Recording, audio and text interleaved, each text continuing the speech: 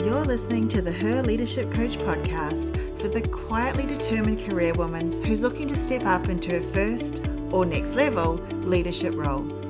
If you're looking to make a bigger, more positive difference in your organisation, you've come to the right place.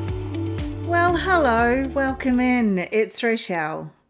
On today's episode of Her Leadership Coach, I'm going to touch on something that you might think is controversial, and yet I think it's probably a more widely held belief than we think. And that is that leadership training has let us down. Now, of course, this is not going to be a podcast about me simply punching down on traditional approaches. I am also going to look at what the research tells us does work, and we'll get into that towards the end here. But let's start with looking at how traditional leadership training is run. And I'm going to sort of take you a little bit on my journey before we get into the nitty-gritty of that. I've been on a number of leadership trainings over my career. Although, as is often the case, in fact, I think too often the case, I became a leader before I got any training in how to be a leader.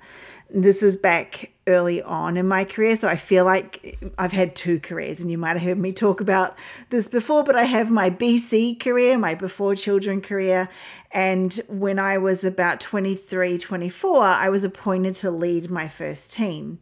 So for about 3 years, I led teams, started with quite a large team and then ended with quite a small team. And I'd had no training whatsoever in how to lead or even how to be a manager, right? I was good at my job. I was good at what I was doing. And so I got promoted into the roles. And look, I don't think I did a bad job.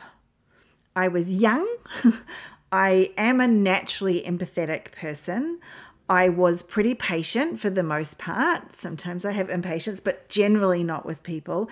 And I'm a pretty good teacher, having 3 sisters that I, even ran pretend classrooms with. So I think I also consider myself lucky that in those early years, the team that I had were really good. Great people.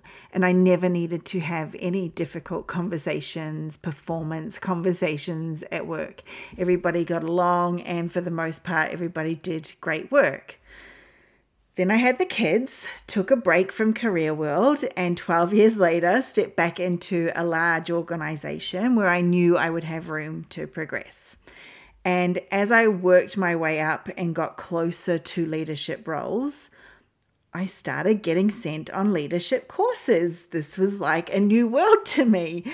I got sent on courses like communicating for results and performance conversations and performance leadership and leading self and others. I went and got all the coursework out from these courses while I was preparing for this podcast and started flicking through some of them. And honestly, some of it's good content. A lot of it's repetitive, which isn't necessarily a bad thing. I know we need to hear things many times before they sink in. And even when they sink in, we can hear them in different ways as we grow. So not minding the repetition. And there are frameworks in there that I have rediscovered more recently that I use all the time, right? There were sections on mindfulness, sections on emotional intelligence. There was even a section on perception versus truth, which is one of the key mindset shifts we cover in the Her Leadership Way manifesto. So I was like, this is some pretty good stuff, right? So why am I here saying that leadership training has let us down? Well, there are 3 things that I see that I have experienced, and the research backs up that aren't working with the traditional approach. And the first is that leadership courses tend to be a series of one-off events. So it might be a 1 day, maybe 2 day, even 3 days in the classroom training with your peers and colleagues. More recently with hybrid working, it's been 6 3-hour virtual sessions across 3 weeks, or even across 3 months is the one that I've been on most recently. And during the sessions, whether they're in person or not, you might be distracted or you might be fully engaged and, totally loving it. Only then you go back to work and the work is piled up in your absence. you have these email notifications that feel like they're literally yelling at you with their big red dots. And then because you've been away, everyone is coming to your desk and, or phoning you and just need a minute of your time. And suddenly there's no time to remember what you've just learned, let alone put it into practice. Which brings me to the second way leadership training has led us down. And that is, it tends to be more theory than practice, right? So let's say the topic du jour, the topic of the day is how to coach your team. So they teach you the GROW model, which in case you haven't heard of it, stands for goals. So what's the objective of the session? R is reality, what's currently happening. Then we go to options, expand the person's options through a bit of brainstorming. And then finally, the W is for wrap up. So what are you going to do from here? And as a coaching model, it's a pretty solid model. They might, in a course, give you an overview of each piece of the framework. They might even give you the questions that you should ask in each piece of the framework. But coaching is experiential, right? I've been through coaching certification, and when you go through it, you need hours of practice first, because it's the subtleties that come with practice, that hearing what's not being said, or listening for words that indicate where the person might be blocked, or the questions that you ask them that just you can see have landed with this and they're like, oh, you really got me, I really need to think about that. That skill comes from putting the skills and the questions into practice that you've been taught. And an hour block in a course just isn't going to do that for you. And sure, you can come back to your team and maybe start practicing if you remember to, but who's giving you the feedback?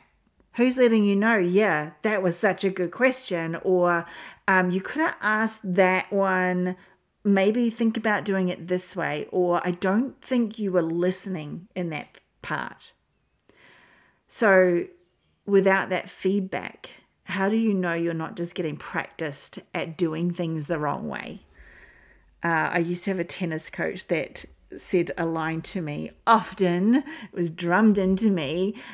We used to have that saying, practice makes perfect, right? And what he used to say is, nah, correct practice makes perfect. And I think that applies especially in this case. And then the final reason that I think leadership training is letting us down is traditionally it is aiming to improve your skills and your capabilities, perhaps even your behaviors, what you're doing.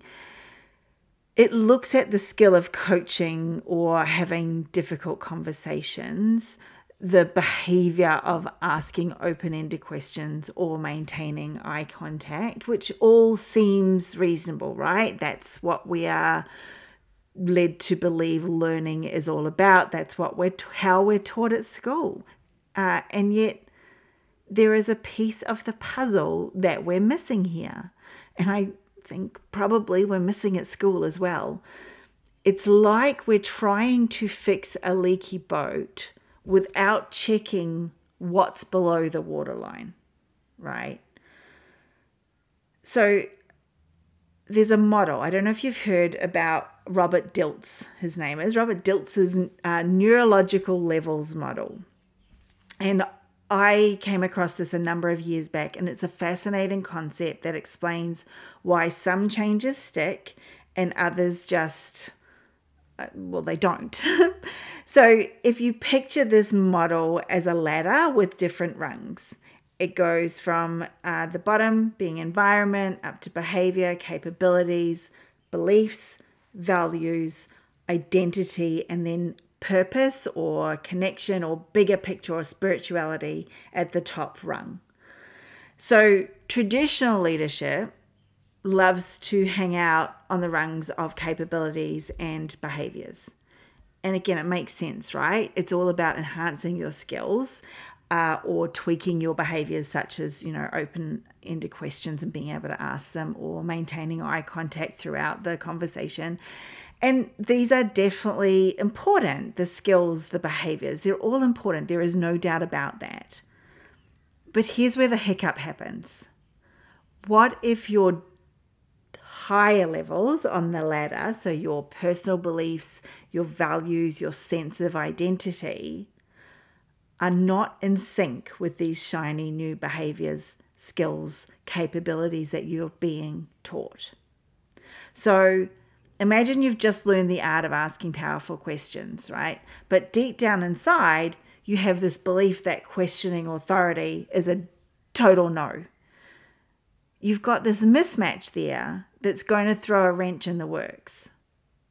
Or let's say you've mastered the skill of maintaining eye contact to build rapport. But in your culture, direct eye contact is considered pretty rude. Now you've got this identity of your culture that's butting heads with your newly learned behavior. And what's the result? Well, it's not going to be the smooth leadership growth that you're aiming for. So without checking in on these deeper layers, any changes on the behavior or capability level can be a bit like putting a fresh coat of paint on a crumbling wall. It looks good for a little while, but you know it's not going to last. The real magic happens when we delve into your beliefs and values, getting them all lined up with the skills you're learning.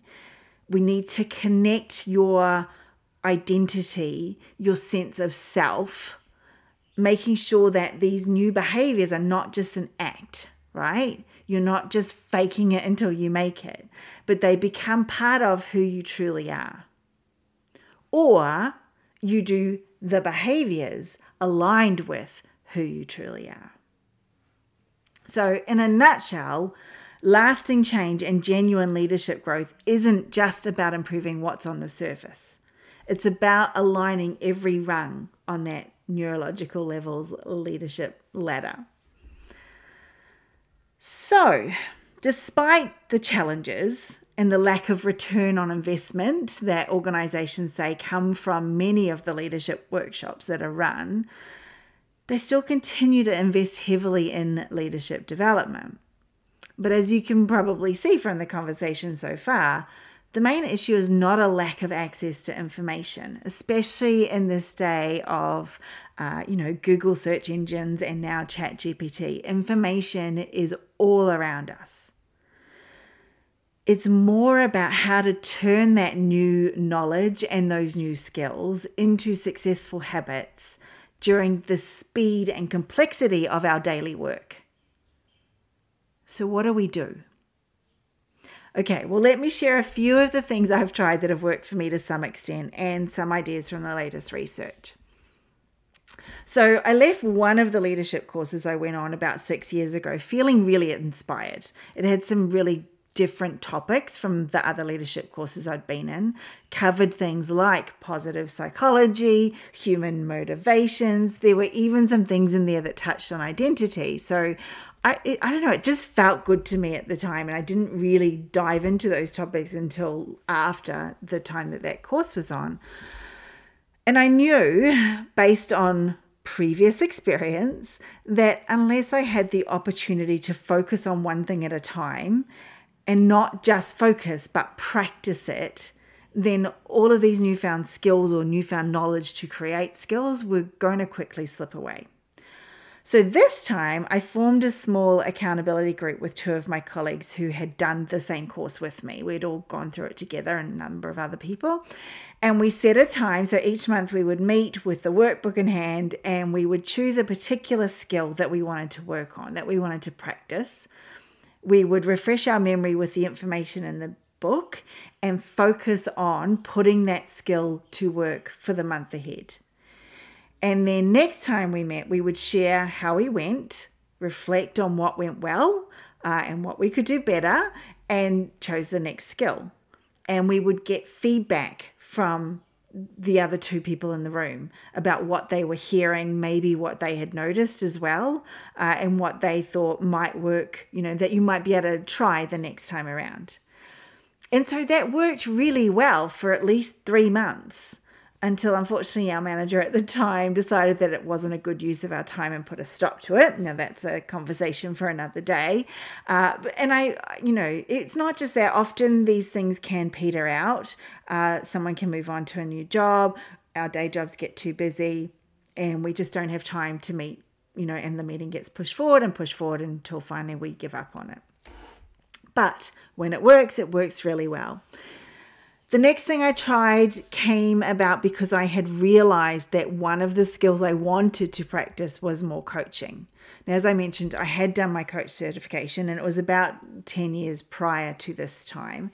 And I had a business coaching back in the day, but I hadn't had a lot of practice for at least the last 8 years at the time that I started this up. So I started up what I called a coaching circle, which was gathering together a group of women who are just below manager level, and each of us coached one person and were coached by a different person. So it was like a circle, right? And I really enjoyed the group. It was full of some of the most amazing women I have met. In fact, it was part of the impetus for starting up Her Leadership Way, because I could see how amazing these women were and yet not breaking through into that leadership level. A couple of other things I learned from the coaching circle: that not everyone makes a good coach, particularly if they're not given the right tools and feedback and practice. And not everyone is coachable, which was a big realization for me and really important, I think, for, being in the role that I am now in Her Leadership Way. And then also that people have different commitment levels to turning up. So often, we had a group of 12, but we would often have 4 or 5 turn up on any given meeting. Interestingly, the research shows that peer coaching groups like this is a really helpful practice for leaders and emerging leaders. So if that's something that you can pull together, then I highly recommend giving it a go. And it is actually one of the things that I show how to do within the academy, the Accelerate Your Leadership Academy. Now, the final approach I want to touch on today is the idea of working out loud with your leadership. And you might be going, what are you talking about? Hear me out. So you might have heard of the 70-20-10 principle when it comes to learning. If not, the principle suggests that only 10% of our learning is done through formal education. 20% comes from others through things like mentoring or coaching, and a whopping 70% comes from on-the-job experiences. So in essence, the most effective learning happens not in the classroom, but right there in the thick of things while we're navigating our daily roles. Now, in an ideal world, we'd have an abundance of great leadership role models to learn from, right? Unfortunately, the reality is quite different. Great leaders, those who we can truly look up to and learn from, can be hard to find. In fact, Gallup found that there is only 18% of leaders are great leaders. 82% are mediocre or poor. So that's not great.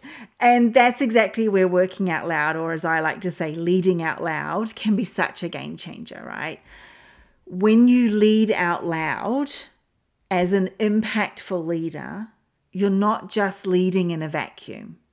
You're then opening up your leadership process, what it is that you're doing, why you're making decisions, why you might be, using this chance to set a vision or talk through communication with your team.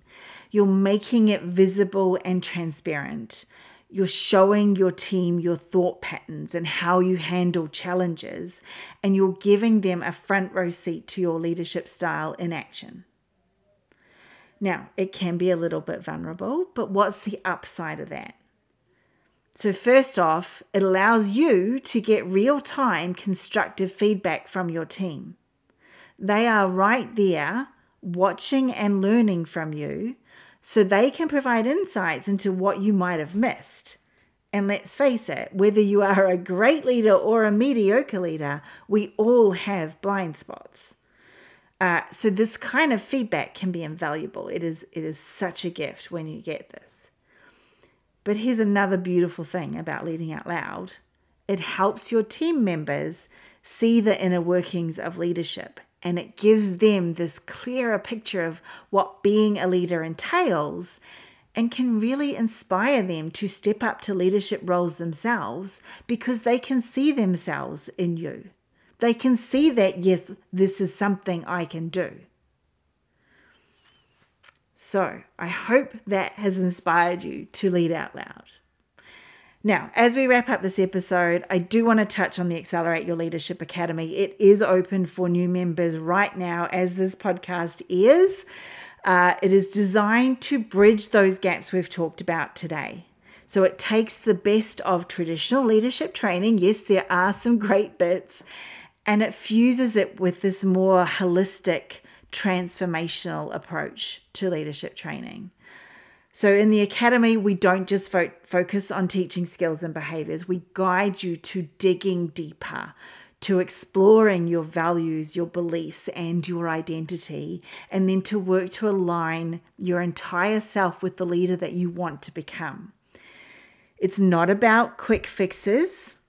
So if you're wanting to become a leader overnight, this is not the place for you. In fact, leadership is probably not the place for you if that's what you're looking for. But it is about sustainable growth and development.